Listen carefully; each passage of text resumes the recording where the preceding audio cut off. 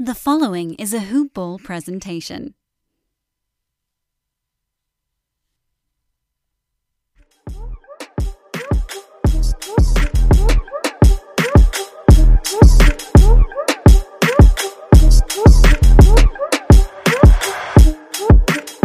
Yo, welcome to another episode of Round Ball Ramble. I'm your host, Corbin Ford. You can follow me on Twitter at CorbinNBA. Make sure to check out Hoop Ball on Twitter at HoopBallTweets, online hoop-ball.com. Today is Monday, the 21st of June. Yes, we are almost in July. It is crazy to think about, and we are officially in the Western Conference Finals now for the NBA. Yep, not like we specifically there, but we are now in that stage, which is insane because tonight is actually our first day without a game in, 2.5 months? 3 months? It's kind of crazy. But first off, we have to talk about the 4 teams that are in, which we did not, I know I for a fact didn't expect heading into today. But we have the Phoenix Suns playing the Los Angeles Clippers. Phoenix leads 1-0. We'll get to that in a second. And then we have the Atlanta Hawks. Yes, the ATL Hawks playing the Milwaukee Bucks.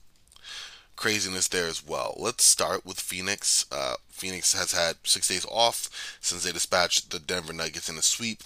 They played the Los Angeles Clippers, who are missing Kawhi Leonard, of course, and they took care of business. Devin Booker, man, first career triple-double. He waited until the lights were brightest to do so, and he did it mostly efficiently.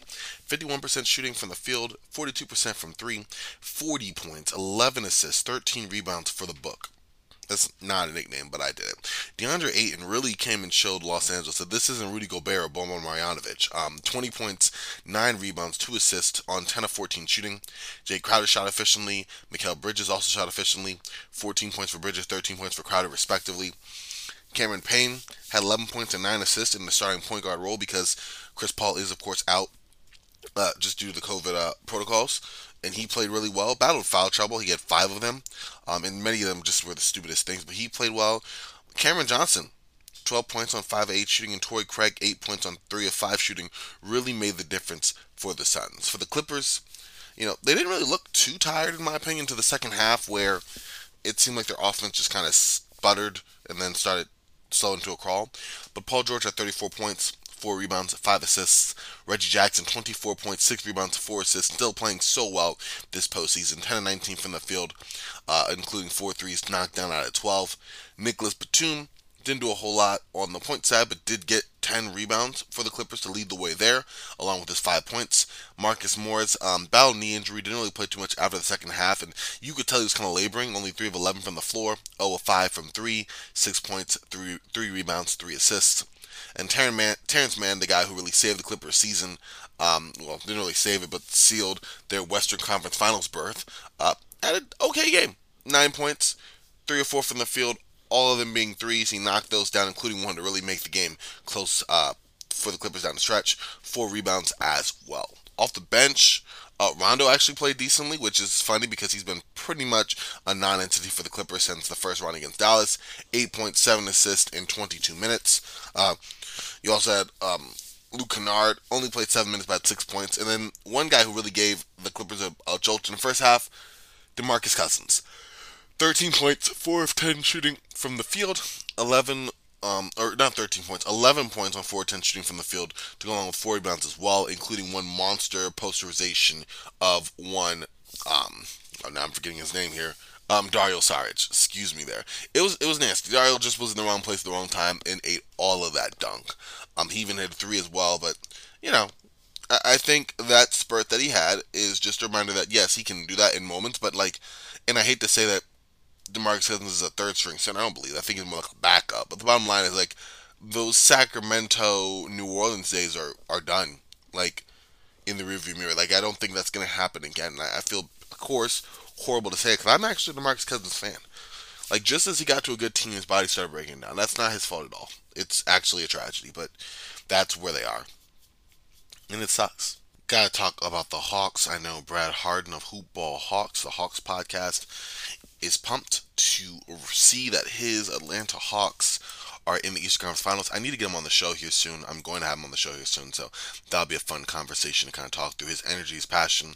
I can't recommend enough the Hoop Ball Hawks cast. But in the meantime, between time, I will do my best to cover it. I'm not going to bring quite the juice that my boy Brad does. But the Hawks beat the Philadelphia 76ers 103-96 in Game 7 in Philadelphia to move on to the Eastern Conference Finals.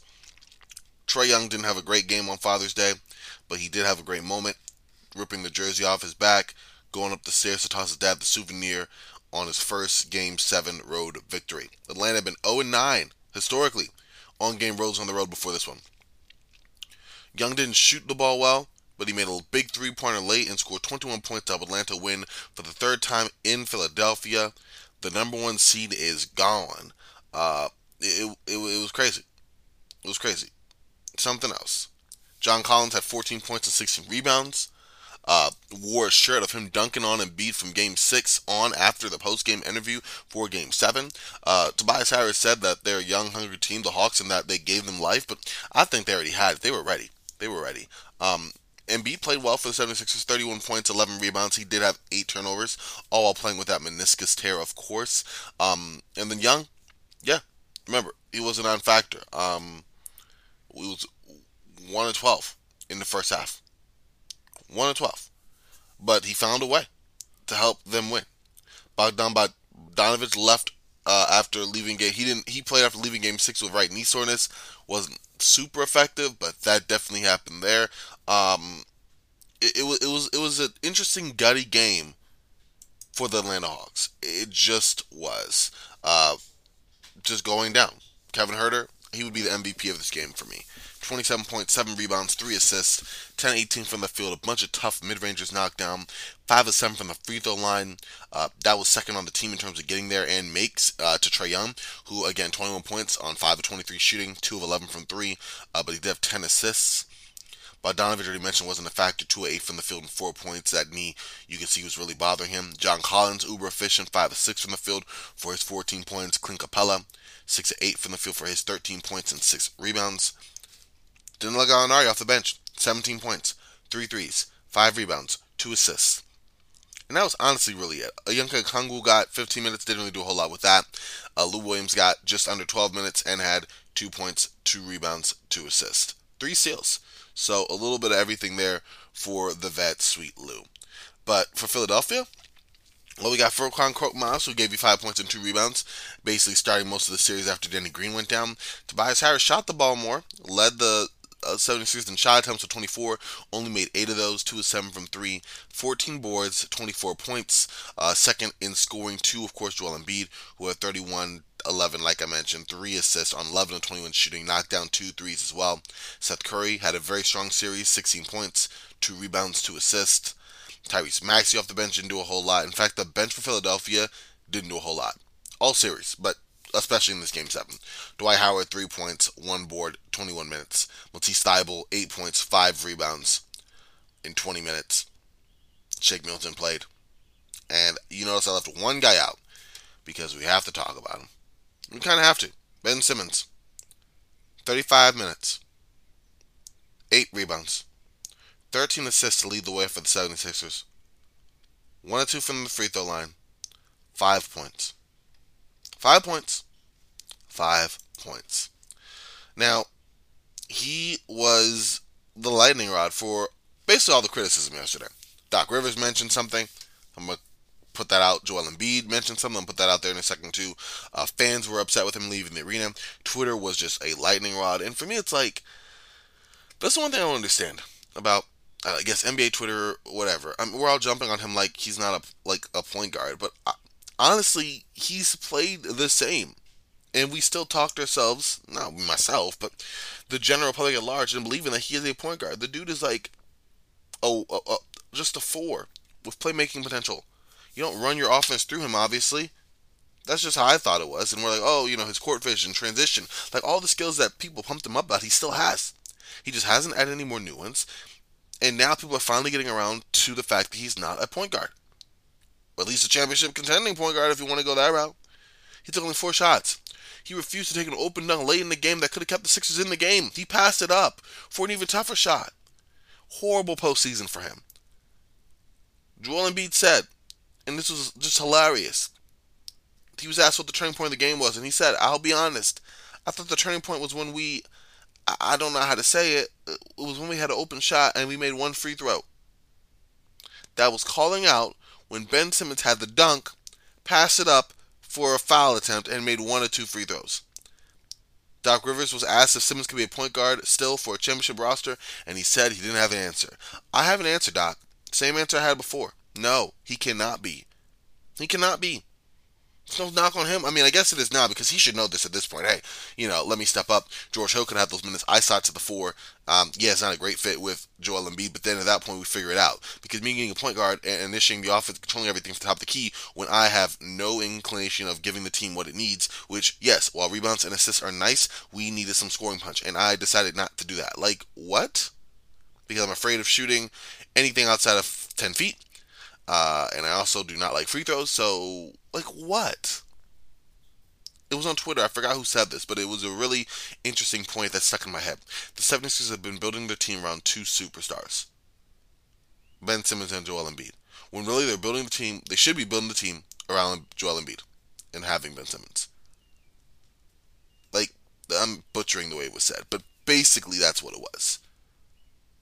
He's just not that guy. Yes, put him on a rebuilding team. I've seen a lot of people on Twitter. One of my friends, Evan, said the same thing. Make him more like a mini Draymond in Portland. That seems to be the role of the day. I would agree with that. Having him play within a role. Make passes out the short roll. Commit to diving to the basket consistently. Your free throw is going to be an issue, but you can kind of play more within that and have your scoring problems mitigated by the fact that you're focusing on the defensive end, making sure that you're making the right reads and not really focusing on making shots because it's not something you want to do anyways. Like, there's another role for you that you could still be a productive, top 25 player and not be in the position you are. Because right now, I don't think you're top 25. No. This postseason just did wonders in how he is reassessed moving forward. I definitely feel this is the last game with the Philadelphia 76ers. And honestly, it should have been the last game middle of the year when they had a chance to trade for James Harden and they didn't. That's how I look at that. Just how I look at that. So, craziness there. Anyways, moving on to tonight. What games do we have? Funny, we don't have any games tonight. We have game 2 of Phoenix versus the Clippers on Tuesday. Also, we have the draft lottery, so we have that. And I'm going to actually be collabing, doing a little a simulcast for Duncan Dynasty and Roundball Ramble as me and my good friend Garrett Bouguet break down the NBA draft lottery, maybe do some coverage of the game. We'll see kind of how it goes. But that should be fun. That'll come out on Wednesday. Tomorrow, I'm having a special guest who really knows the NBA draft. You've probably heard about him before. Really just another great follow, y'all. Another great follow. Don't want to show my hand too much right now, but I'm going to have him on breaking down his big board and talking more NBA draft. So you'll be able to listen to that tomorrow. And aside from that, y'all, that's really going to be it for Roundball Ramble today. Make sure to follow me on Twitter at CorbinNBA. Make sure to follow Hoopball on Twitter at HoopBallTweets online. Like I say, hoop-ball.com. Enjoy y'all Monday. Make it a great one. Good old start to the week. And always remember, I'm Frosty. Y'all stay frosty. And I'll talk to y'all tomorrow. All right, y'all.